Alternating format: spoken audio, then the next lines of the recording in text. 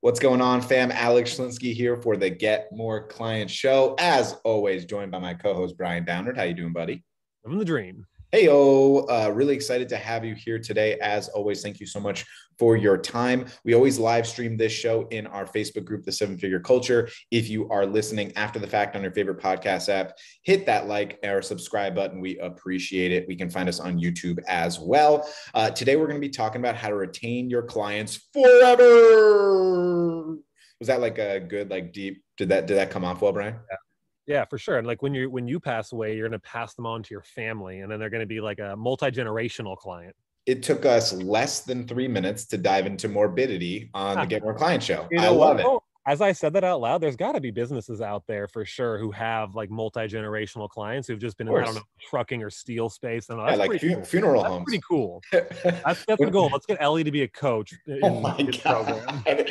He is 6 months old. Let's slow down there for a sec. Guys, if you are looking for continuity in the recording and wondering why did we miss last week, besides for just being obviously terrible hosts, kidding, we did it in our episode instead. We did the Get More Client show, Wheel of Misfortune. So you can check that out in our Seven Figure Culture group. It's pretty awesome, where we warm call leads and we take shots and we do jumping jacks and plank on calls and do stupid accents. Brian did a Texas accent last week that was hilarious. And I attempted to do an Australian accent that I think was Australian, South African, English kind of mixed together. I never said I was good at accents. So I did a call last night with one of our Australian clients, and we were laughing at you about that. So it's worth watching. It's very funny. I accept the laughing at me, and I will take it with honor. Brian, let's talk a little bit about how to keep clients forever. Let's talk about one of our favorite clients, Robin. So you started working with her a long time ago. Can you just set the stage for us a bit on what that experience was like before she even worked with us in POD? Yeah, it's crazy. At least half a decade, if not longer, before I was in POD. Had my own agency, had my own coaching program, specifically on done for you, not done for you, but you could sell it as a done for you service, but specifically outreach. But prospecting on demand does really well. And why? One of the reasons I was brought into the coaching program. And Robin was a client. She wanted to bring on more people, but I had never actually seen Robin on camera. I think maybe we had talked over Messenger a few times. And as we started to work together more, realized that this is also something she was doing with clients, not really ever talking to them on the phone, only communicating over email. Same with her team. So it's been this really beautiful transformation over the last couple of years of her just really coming out of that shell and being able to have the hard conversations that people don't like to have and step up as an entrepreneur, and the numbers and growth in her business show that. So I'm really proud of that growth and been grateful to work with her. But I know you have some more specifics on what she's done, so I'm excited to get into that. Yeah, I think one thing that's so valuable, Brian, you bring this up a lot in, in POD, the idea that what's stopping you is likely the hard conversations you're not having. Yesterday, I was on with my coach, and he sent something to me, Brian, that was super valuable. He said, 90% of the truth is really easy. 10% is the hard part. And the 10% is the most important part. And it's mostly the part that people gloss over or avoid because they're afraid of conflict.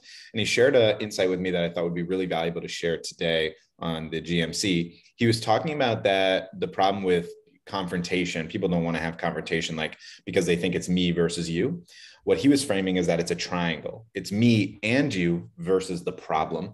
And I think that is so amazingly powerful to frame it in that way, because I think a lot of times, especially in business, people are afraid to have these conversations with their own team, with their clients, with themselves, even out of fear that it becomes personal, because emotions are a very real thing and people take things personally very quickly, me included. So I think that mindset is super valuable. The reason I bring this back to Robin is I think, most people consider that the easiest way to retain clients forever, it's like, oh, Alex and Brian are just going to say, get great results. Absolutely. 100%. Brian and I will agree with that. But I think everyone listening to this show has already experienced before a time where you've gotten great results for your clients, but they didn't continue. And there's something to be said about that, whether it's, the KPI wasn't clear, we booked them leads, but they wanted appointments, or we got them appointments, but they didn't close the deals.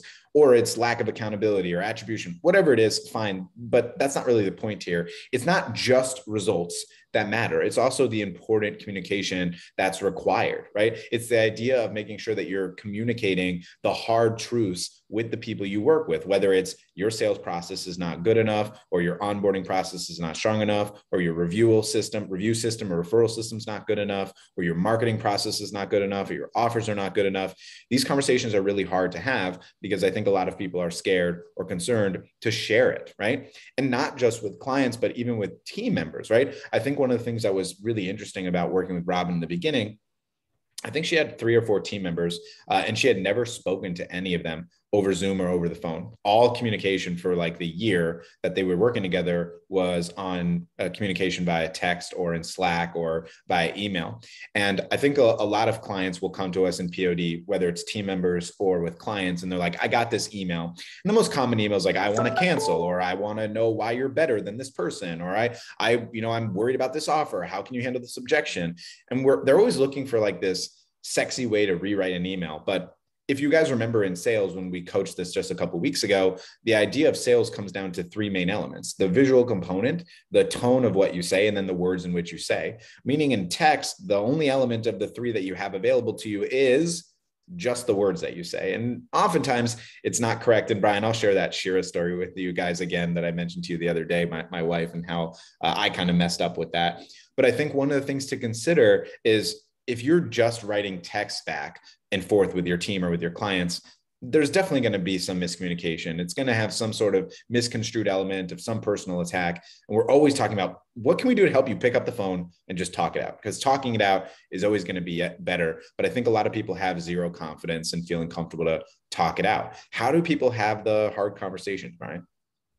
Yeah, I think to add to that, people are a lot less scary on the phone unless they're just total assholes and they're like yelling at you and abusing you. Like that's, to me, like that's a line that has to be drawn. This isn't confrontational. This is business. Be a big boy or big girl, put your pants on and deal with the problems.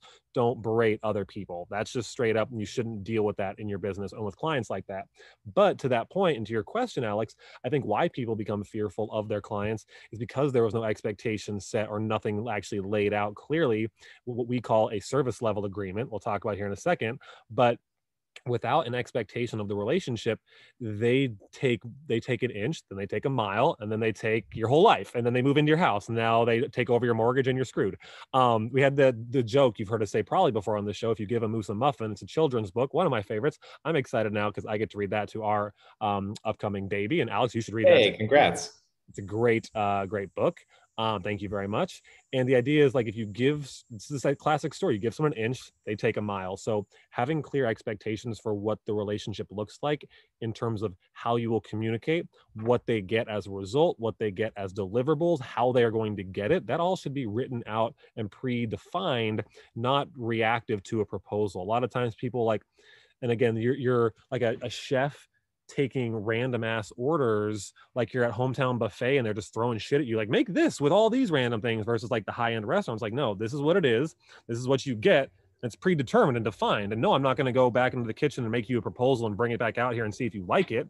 It's like, this is what it is, and I think you should take this. So to me, the predefined parameters around the offer keeps you honest in your sales process, keeps the efficiency on the back end easier. And then the tangible thing you can take away from this is the service level agreement, having in writing those elements, what they're going to get as deliverables, what they're going to get as the outcome, if there are any guarantee conditions, what the guarantee is, what voids that guarantee if there are any, when you'll communicate with them, how you'll communicate, where they shouldn't be communicating with you, like texting, calling on weekends, how long will it take you to get back to them. All of these things should be very clearly written out. We have an awesome template for this in the POD program.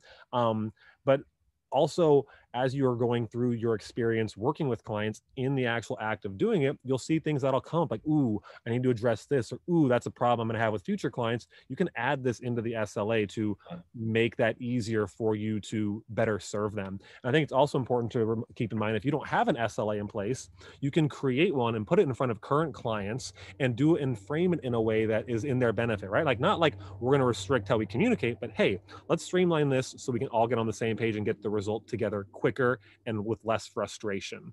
And that is how you can kind of take something retroactively and put it back in front of old clients. But to us, That is what you should do, not proposals, not reactivity to what they said they wanted, predefined packages that are already written out clearly what the tangible things are so you can show it to them and there's not a disagreement on what is actually inside of there. Absolutely. I think a key element of the SLA as well is getting them to agree to it, right? If you just have a document of what the SLA is, but they don't actually agree to it and are not held accountable to it, then there was no value of it in the first place. And I think one of the key elements is defining that success. We want to identify what is it going to take to ensure that you retain with us, pay us month in and month out. We cannot just assume that it's because we said we guarantee you 10 appointments for your med spa, that if we get you 10 appointments for your med spa, you're more than certainly going to continue. I think a lot of people misconstrue this in the agency space where they're like, but I got you 100 leads for your gym, but I helped you get 5 new cases for your law firm, but I got you 10 new patients for your chiropractic firm. I think a lot of people forget to actually ask what the client wants. So if you have a very clear offer in your SLA, it says, we're going to get you 10 appointments guaranteed within 30 days for your medical spa. Then you say, hey, that's what you want, right? Just confirming that. If we got you 10 appointments, would you continue? They would likely say, well, if those 10 appointments ended up having us get clients and get a return on the investment, then we would. Okay, well, let's do the math together. Let's make sure that's in the SLA. Let's communicate that so I can hold you accountable to it and you can be held accountable to getting back to us on what those numbers are. Yesterday on our systems workshop in Prospecting on Demand, we were talking about this retention idea of making sure that you're communicating with your clients. Like Brian and I have shared on this meeting so far, a lot of us are afraid to speak to our clients. We'll like hide away from them with the idea like, oh, if we bring something up to them, then that's when they'll want to cancel. Like if we hide from them, then the bill will go through. It never will work that way. If you wait on your clients and being exactly, if you wait on your clients and you're waiting to be reactive to them, it's not going to work. You have to be proactive and they have to do their job too. I love using the fitness metaphor for agencies. I think it's really valuable. And we do this in every sales call for POD as well. But if you tell your client, hey, you're coming to my metaphorical gym, you're paying me to provide you with a service from that metaphorical gym, but you can't just say, okay, give me the abs. Like you're paying for an idea to say, we're going to get you 10 appointments for your medical spa, right? But that's not just going to be enough. I don't want to be a marketing partner or a provider, excuse me. I want to be a marketing partner. What's going to be required of you is to tell me what happened on every single one of these 10 meetings so that I can help you optimize the sales process, the offer, and I can ensure that our ads are up to date with how your process is going so we can win. So that by a month's end, I don't just say, well, I brought you the 10 appointments. I don't know what happened with them, but you should continue paying me. It doesn't work that way. Communication has to be both ways. And when you do that, that is how you retain clients longer. Otherwise, you get stuck in this model of, okay, well, I'm just going to hope and pray that my clients are working with me. Most agency owners' retention rate is less than 3 months, which is terrible. And to that note, if you're getting people to commit for 3 months, please, I've said this before on the show, but I want to make sure this is really clear. When you're done with the 3 months, do not move to month. Get them to commit longer, 6 months. After 6 months, get them to commit for a year. You deserve it. You've earned that.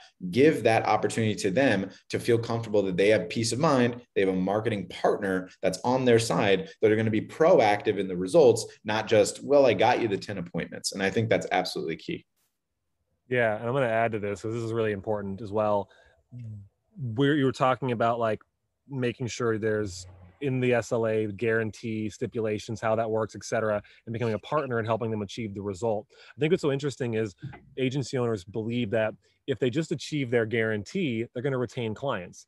If your guarantee is like 10 leads, 20 booked appointments, whatever, right? Like that's your guarantee. You're like, oh, I did that, but I still lost the client. Are you actually getting them the result though? Are they getting the outcome? And in some cases, most cases, you're not going to be able to control that. You're not a doctor. You're not an attorney. You're not a real estate agent. You can't get that deal over the line, but you have to be a partner like Alex is describing here in the conversion and helping them get better at that. It's, funny that, I guess not funny, a little bit strange and backwards, but people who are really good at the thing they went to school for, surprise, they're not good at marketing and sales. So if you're sending leads to an attorney and he doesn't know how to take a deposit or get paid like right then and there from regardless of the niche, it's your job to help them understand these things and get better at it, or you will lose them, even if you're hitting the guarantee, because what they want is the ROI on their money. Absolutely. Now, That being said, I have something I feel very strongly about, a theme I've shared more often. I need to like coin this or something because it's very important to me.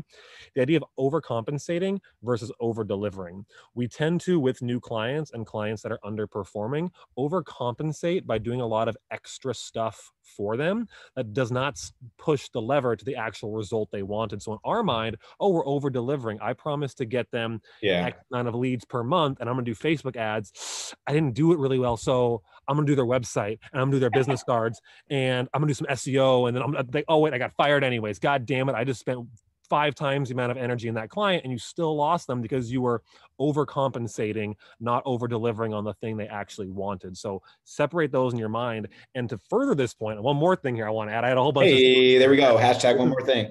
There you go. Hashtag one more thing. The idea of you are actually doing your clients a disservice if you are yourself the one trying to constantly overcompensate or over deliver, because you are creating a bottleneck where you can't possibly manage more than a couple of people at one time because all your time is poured in to 1, 2, 3, 4 people and you can't give yourself to another business. And setting bad expectations, right? I mean, you're also setting terrible expectations. I think one thing that people need to hear bluntly is that it doesn't matter if you think you did a good job. It matters what the client said. It's so easy to blame people. Human beings are so used to just being like, no, I'm not going to take ownership. We're going to just, blame it on the client. It's their fault.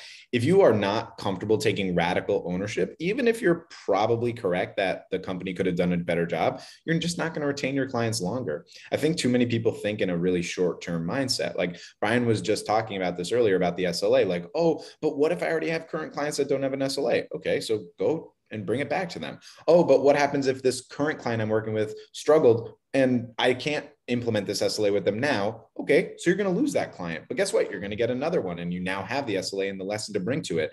I mentioned this last night in our Scale 7 call, which is our year-long program for prospecting on demand. And I think that there's a lot of value to consider here, this idea that experience doesn't make you better. It's evaluated experience that makes you better. Just experiencing what it's like to have clients and retain clients and lose clients doesn't do much, but evaluating what occurred in order to get better is how you can actually optimize and get better. I think too many people are on a day-to-day, month-to-month process instead of, this is an agency I'm trying to build as a legacy company for my family, for my life, for the people beyond me, for my generationals to come. I think the idea comes down to, you're so worked up on if client Dave is going to pay you again, instead of utilizing the avatar of what can I learn if Dave leaves that will allow me to focus on what we can do moving ahead. And we've had to do that, of course, in POD and of course in our agencies, and it doesn't make it any easier. I want to make this point clear. What Brian and I are saying is always easier said than done. We never take for granted how simple it is to share the insight. It's always easier for the personal trainer to be like, Brian, you're going to do 5 box jumps today, run 2 miles and jump rope for 25 minutes. It's really easy to say. It's really hard to do. Run for 2 miles or whatever I said and do the 5 box jumps and do 25 minutes of jump rope. It's a lot harder. We get that. We understand it. There is definitely emotional affect to it. I think the best thing you can do is try to implement one of these things at a time. When you listen to the Get More Client Show, our goal is not that we just make you laugh or you learn something. That's definitely part of it, but we want you to implement at least one thing. And you should consider that for anything that you're listening to. I'm a big proponent of Blinkist. It's like a basically SparkNotes version of books. Whenever I listen to a Blinkist, I'm always trying to take away at least one thing that I can implement. It's really hard to listen to a show for 25, 30 minutes and take away every single element, especially if Brian and I are bantering back and forth. It can't be something that's like, oh, this is a structured coaching call. That's not what we're doing here. Brian and I are just sharing ideas on how to keep your clients longer. Try to take away one thing from this. So when we wrap up, you say, I'm going to make sure I have an SLA today, or I'm going to make sure I reach out to my clients that maybe aren't super stoked, or I'm going to double check that I know exactly what my clients want to be determined as successful so that I can make sure I can hold them accountable to that when we come to the next renewal. I agree with all of that, except we don't banter. We choose our words very intentionally, and we're very. I disagree. I'm just kidding. Yeah, no, but you're absolutely right, and I don't know if it's because I committed to the idea of wanting to be an entrepreneur from a very early age that I was just okay with the journey of and not, I guess not the struggle per se, but I have had some serious ups and downs in my agency and my coaching business before I think we found some stability with POD. And I don't wouldn't say POD's ever in the least last 3 years had a down. We've had challenges and maybe not been as profitable in a month or two that we wanted to be, but it's this weird idea, and it's again easier said than done, but learning how to enjoy the process and the journey and not the destination. Because I promise you, when you get to whatever you have in your mind that you want to achieve, and I tell our clients this all the time, you're going to set another mountain for yourself Right away, literally right away. instantly. You're not even going to like, you probably won't even celebrate it that much. You might a little bit, but then you're like, all right, what's next? That's how we work as entrepreneurs. So find joy in the practice and the journey. I want to touch on this. I want to roll a quick ad. I'm sorry, I do want you to add to this. Good. What I wanted, my headline here was, it took us, in my opinion, me and Alex, and then we came together in the last couple of years here, but a decade or more to be an overnight success. It's really easy to look at the mastermind houses now and the ClickFunnels Awards and be like, oh, wow, like they're doing so. Like, I've been doing this shit since I was 16 years old, and it's only been in the last couple of years that it's really clicked. So if you're like trying to be $1 million agency in 6 months, sit the fuck down, be patient, and do the work, because it's not going to happen overnight unless you're a freak of nature. Go ahead. We're big on forcing the issue on rewards, right? So when someone hits like a huge milestone, we're always trying to make sure, like, before you identify what's the next thing, because there's always the next thing, how are you going to reward yourself for it? So like one of our clients is going to get a tattoo of Phoenix Rising, or another client's going to take their kids to Disney, or another client's going to get like this hydrofacial that's $1,000. That's outrageous, but that's what they want. Or I'm going to buy myself a e-bike because Brian's been bothering me about it every single day for the last 6 months. Like you got to reward yourself, otherwise you get tired. And if you can feel yourself not enjoying the journey, which I think all of us have been there before, don't be afraid to take some time off. Taking time off for a day, a two, or a weekend. I know that when I say that, you probably get a lot of stress, but the idea is really important that you're okay with realizing that this is not what my life is. You want to build a business, not a job. So if you built a business, you're allowed and willing and capable to take time off. Before we go today, I'll let you say whatever else you want. I just want to share that story regarding the tonality in text. And I think why Brian and I are big proponents of in communication, just picking up the phone, and why it's so important. So I'll go back probably, what is this, 13 years now. My wife and I, Sharon, and I have been married. This will be our 6-year anniversary on November 8th, which is crazy. But we've been dating for more than 10 years, meaning together, because we met in high school. And we were friends for about a year and a half before we ever started dating. And you guys know all in high school how awkward it can get, especially in the millennial age. I'm about to be 30 and Brian's 31. I was this tall when I was in high school. Imagine so exactly.